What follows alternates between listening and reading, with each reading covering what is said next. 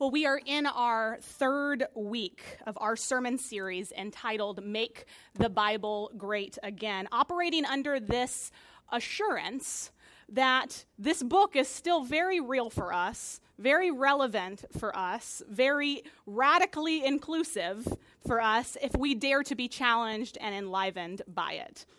The first week, we explored the creation story. I'll give you a little bit of the background of where we have moved thus far. We explored the creation story and trudged through the waters of the flood and discovered that all of Scripture is this long romantic comedy of connection and disconnection and reconnection, and that the question that kind of just hangs for us is, will God and humanity get back together?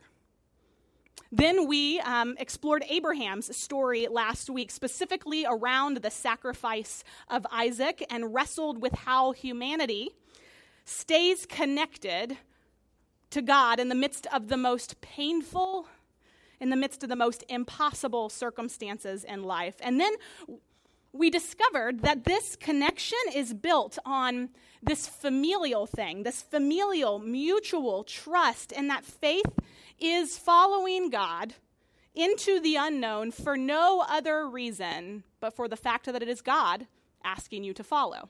That's faith. We've been diving into these family stories. That's part of the privilege of being in family, right? Diving into these family stories. You get access to the family stories. And I don't just mean the public stories. I mean those other stories. The public stories are like, our family is from downtown, or our family were founding members of First Church of whatever.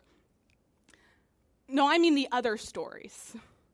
The stories behind those stories. Those stories usually come out on vacation, right? Night 2, when Uncle Billy has had way too much to drink, and he lets you in on that family story. Yeah, our family's from downtown, that's true. Ever wonder how we got there?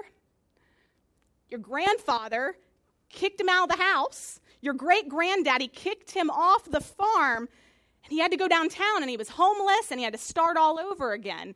Those kind of stories, those big stories. Like, oh yeah, our family, we were founding members of First Church of whatever. That's true, but you ever wonder how we became Methodist? First Methodist Church was the only church that would give your grandparents a shotgun wedding. You do the math. Part of the privilege of being in family is that you get access to these kind of stories, not just the public stories, but the stories behind the stories. And God's family is no different. We've got our family stories that we tell everybody. And then if you stick around long enough in a place like this, you get access to the story behind the story. Moses is one of those stories. We've got the public story we tell about Moses. You know Moses, right? That pillar of faith, the leader of this grand exodus. Moses, the man who stood up to Pharaoh, who told the world where it could go. Moses, Charlton Heston, bronze, tanned, chiseled with a big stick in his hand, that kind of Moses. That's the story we tell people. But then there's the other story. There's the story behind the story. And we heard it this morning. Moses, the baby, born into slavery. The Hebrew people have been slaves for 400 years in Egypt by the time we get to the second chapter of Exodus. Exodus, by the way, if you didn't know, is the most central story in the Bible. Exodus is the foundational story for every other scripture, including the story of Jesus. Watch Jesus' life. It mirrors the Exodus. He goes out into the wilderness for 40 nights, and he comes back out of the wilderness and has this grand showdown with the powers that be. Exodus is this foundational story, and we are now in the first part of this foundational story, chapter 2. This is pre-Charlton Heston. Moses is a baby. The Egyptians have been enslaving Israelites for 400 years. Jewish carpenters built the pyramids. Herod thinks there's beginning to be too many of them. Sound familiar? He might have a slave revolt on his hands, and so he decides to wipe out an entire generation of Hebrews, commanding the murder of every male Hebrew child 2 years of age and younger. Moses' mother finds out she's pregnant in the midst of this. She has the child in secrecy. She nurses him in the quiet of the night and tries to keep him a secret. But kids, they eventually grow up a bit and they get squirmy and they get a little louder, and finally she can't hide him in the brush anymore. Until finally she weaves this basket and decides that her child will be safer on the river than he will be in her hands. And in the quiet of the morning, she lets him go float among the reeds. Now, you heard the rest of the story this morning. Pharaoh's daughter comes out to take a bath, finds the child floating along the river, and in this ironic twist of biblical proportions, only this stuff happens in the Bible, decides that Moses' mother should be the child's wet nurse. Moses' mother is invited into the palace, and now she's getting paid to take care of the child she thought she had lost forever. This is the foundational story for every salvation story in Scripture. This is the well from which all the roots of the rest of the biblical narrative draw. And here's the story behind the story. Here's the dirty little secret. Moses is not the hero. Moses has very little to do with this story. And we hold him up, like I said, bronzed and chiseled and tan, booming voice, green screen. But the truth of the matter, family, is that the real story is that your great-granddaddy Moses was just a helpless baby. He was almost dead until through an act of grace, he was drawn out of the water. That's why the early church always read this story when they moved to the baptismal font. This was the story that they read every time they baptized someone, because they heard the story behind the story. That being wrapped up in the movements of God is not about being some person of super faith. It's not about having your act all together. It's not about being bronzed and chiseled with a staff or being a strong leader of any type. Frankly, it's about being as helpless as a baby. You've got very little to do with the movements of God in your own life. The early church heard the story behind the story, and they recognized the truth in their own story. That left to our own devices, we would never on our own seek reconnection and reconciliation with God. We would never seek connection and reconciliation with our neighbors. If left to our own devices, we would continue to cause war. We would make hell on earth if left alone. We're not the hero of the story. The story behind the story of salvation is that God is moving towards us. God is grasping us. God is drawing us out to make us more than we would ever be if left to our own devices. That's the dirty little secret. And Christians are not folks who have it all together, who know 5 simple steps to better parenting or financial freedom or fill in the blank. Christians are people who have been swept up by a God who meets them not because of who they are, but who God is. That's why the church baptizes babies, teenagers, adults, and all those in between. We do not differentiate in this church. This is one of the big questions new people who come into the life of Kingstown ask me, who maybe came from other traditions where they didn't baptize infants. We baptize infants in addition to adults and teenagers and all those in between because we see in that baby the story behind the story. We see ourselves helpless, clueless, yet gripped by grace. It's the story behind the story that has been told, that has to be told if we're going to be building a new generation of people who have a heart for God. If we're going to be building a new kind of church in this community, it's the story behind the story that we have to tell.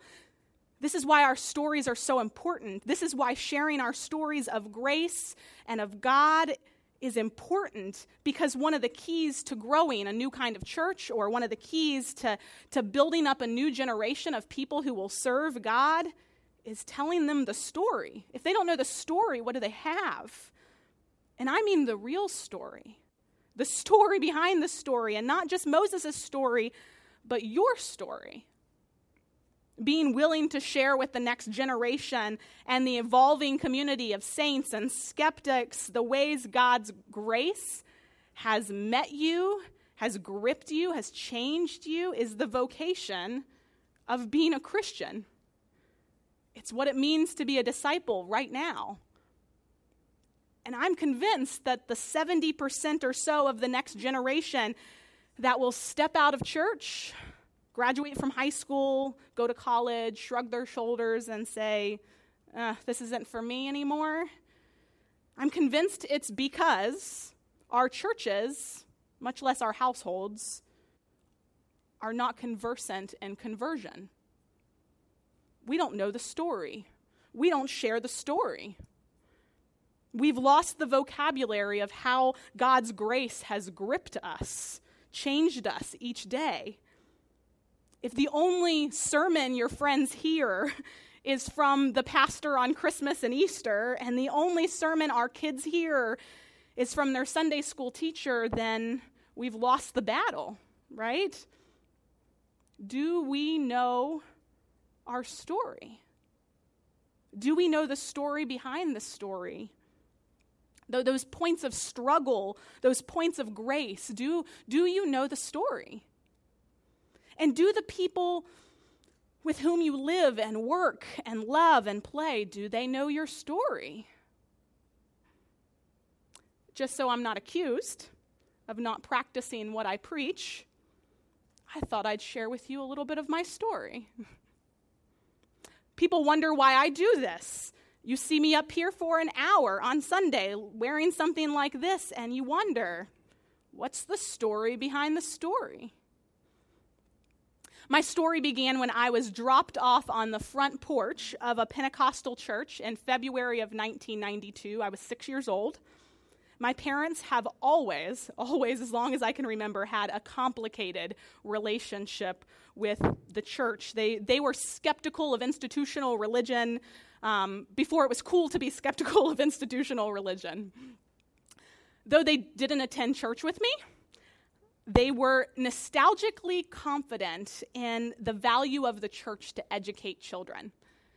And so they dropped me off, and they just kept dropping me off on the porch every Sunday night for this vibrant children's program. And so my parents instilled in me this fondness for the church. But it was that little Pentecostal church that taught me how to worship the God who I began to know pursued me, loved me, longed for me. And not just me, but my parents too, who stayed away. When I was about 8 years old, I guess, somebody at church said something about inviting Jesus into your heart. And it seemed really important to them. And so I went home that day and I prayed for Jesus to move into my heart as an 8-year-old.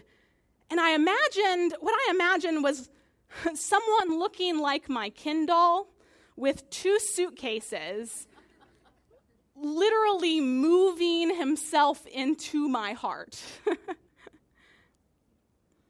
It's silly and it's embarrassing, but I have to tell you, God has honored that naive, childlike prayer.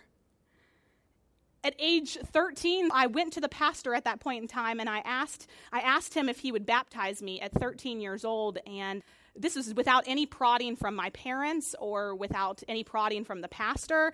And when I was plunged under the waters and the words of grace were spoken over me and whispered in my ear, I just couldn't shake what God was doing in my heart and in my life. And through baptism, through that childhood naivety that began in that moment where Kendall is moving into my heart, God took up residence in me, and I can't evict him. I tried, believe me. And then at age 15, I ended up leading this Bible study at my high school, and I don't know how this happened. And so I visit my youth pastor in his office to ask for a set of curriculum, and somehow in that moment, maybe I wanted to impress him, but it was the first time I ever spoke the words, "I think I'm called to ministry." And he looked at me, and there are so many things he could have said. But he said, "I tell you what, forget about that. Forget it. Just forget it altogether. And if you can forget about it, then go do just about anything else. Completely forget about it. But if you can't shake this thing, then I guess it's what you got to do." And so I grew up trying to shake this thing, trying to shake the call to ministry, but also trying to shake my baptismal vocation, that grace into which I had been plunged. I grew up trying to shake it off of me. I grew up and I sung in choirs, and I was in pageants, and I filled my life to overflowing with beautiful friendships and boyfriends and Friday night football games, and I went to college, and the weekends were fun, and I continued to expand my circle, and I met my husband, and I made the best of friends, and I became a teacher, and the people in my life were genuinely good people, educators and church-going people, but they were not particularly concerned with helping me remember who I was. I didn't care about the story. They didn't care who I was, who God had claimed me to be. And so I woke up one Sunday, hungover and hungry, trying to decide whether I would go to church that day or get some smothered and covered at Waffle House. And I thought maybe I was hungry for something else. So I snuck into the back row of my Methodist church that I attended off and on, nearly 30 minutes late.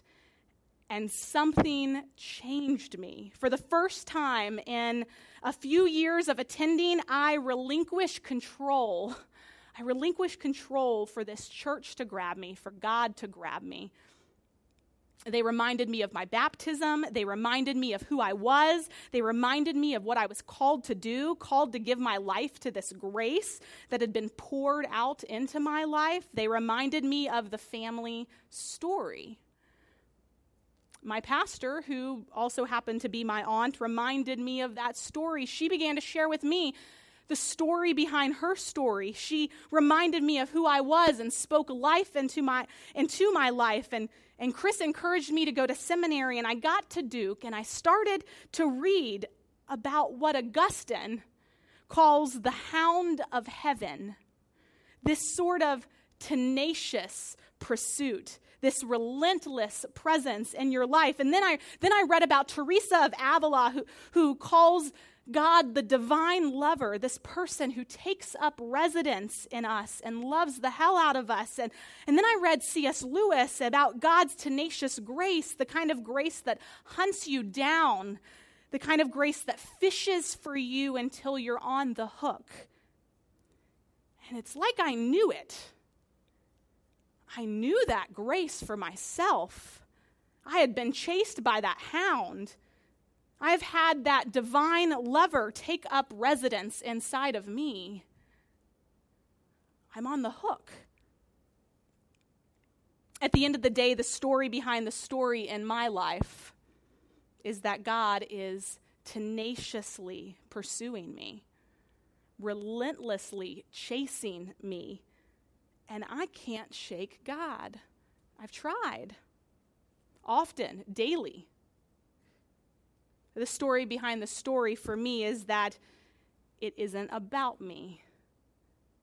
My salvation didn't begin the day I decided to walk up the aisle and make a profession of faith. My salvation begins and ends in the God who is loving me to death, like Moses. What's the story behind your story? What is your story? What is your encounter with grace? Because Moses isn't the only story we have.